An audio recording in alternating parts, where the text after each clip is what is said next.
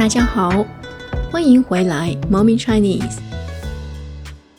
最近在中国有一个特别让人难过的新闻，一个15岁的中学生失踪了106天。失踪 to get lost， 失踪。他叫胡星宇。后来他的尸体被发现了，尸体 corpse or dead body， 他的尸体被发现了。胡星宇上吊自杀了。人们都觉得很震惊，他到底经历了什么，才会让本来应该充满希望的中学生自杀呢？今天我们一起来聊一聊胡星宇的故事，也来聊聊青少年的压力。青少年 teenager adolescent， 青少年。胡星宇是中国江西省一个学校的高中生，只有15岁。这个学校是一个寄宿学校，所有的学生都住在学校里。寄宿学校 boarding school， 寄宿学校。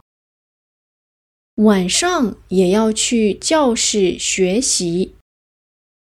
2022年10月14日下午，本应该去教室学习的胡星宇不见了。他的老师、同学和校长找了学校的每一个地方，都没找到他。他的一些同学说，他们在5点多的时候看见胡星宇一个人在宿舍的阳台站了2分钟。学校的闭路电视 CCTV， 学校的闭路电视拍到胡星宇离开了宿舍楼，后来就再也没有拍到他，也再没有人见到他了。这个15岁的学生失踪了，他什么都没带，只带了一支录音笔。voice recorder， 录音笔。他什么都没带，只带了一支录音笔。在这之后的106天里，他的家人、警察和学校找了很多地方，都没有找到他。2013年1月28日，一个当地的居民进了深山里砍竹子，看到了胡星宇的尸体。他的尸体被他的鞋带吊着，他也穿着学校的校服。3个多月后，胡星宇终于被找到了。经过法医的检查，法医 forensic， 经过法医的检查，他是自杀的。他身上的录音笔也有很多录音。在他失踪以前的一个晚上，他对录音笔说，已经没有意义了，快0点了，干脆再等一下，直接去死吧。可以的，因为我今天已经有点不清楚了。现在我好想去死，感觉已经没有意义了。他说这些话的时候，一定很绝望吧。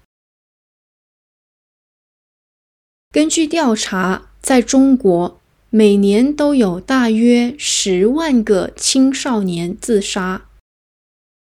有一些是因为学习压力太大，有一些是因为和家庭的关系不好。胡星宇也一样，他在自杀以前，他一直觉得压力很大，他也没有朋友，很孤独。他的父母因为工作很忙，没有特别多的时间和他沟通。在中国，很多学生都要参加高考，只要高考有了一个好的成绩，学生们才可以去一个好的大学，以后才能找到一个好的工作。但是有一些学生也不知道这样做的意义是什么，慢慢的走向了抑郁症。抑郁症 means depression， 慢慢的走向了抑郁症，甚至有一些学生自杀。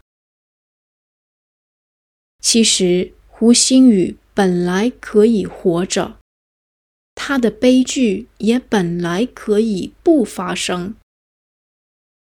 希望这一次的悲剧以后，人们可以关注青少年的心理健康。心理健康 mental health， 人们可以关注青少年的心理健康。这些孩子本来可以有更美好的未来。好啦，今天的 Mommy Chinese 就先到这里。Not a very happy topic today because I feel very sad for the death of this child. But if you would like to read the transcript and the translation of the podcast, feel free to go to mommychinese.com. 好啦，今天的 Mommy Chinese 就先到这里，我们下个星期见吧，再见。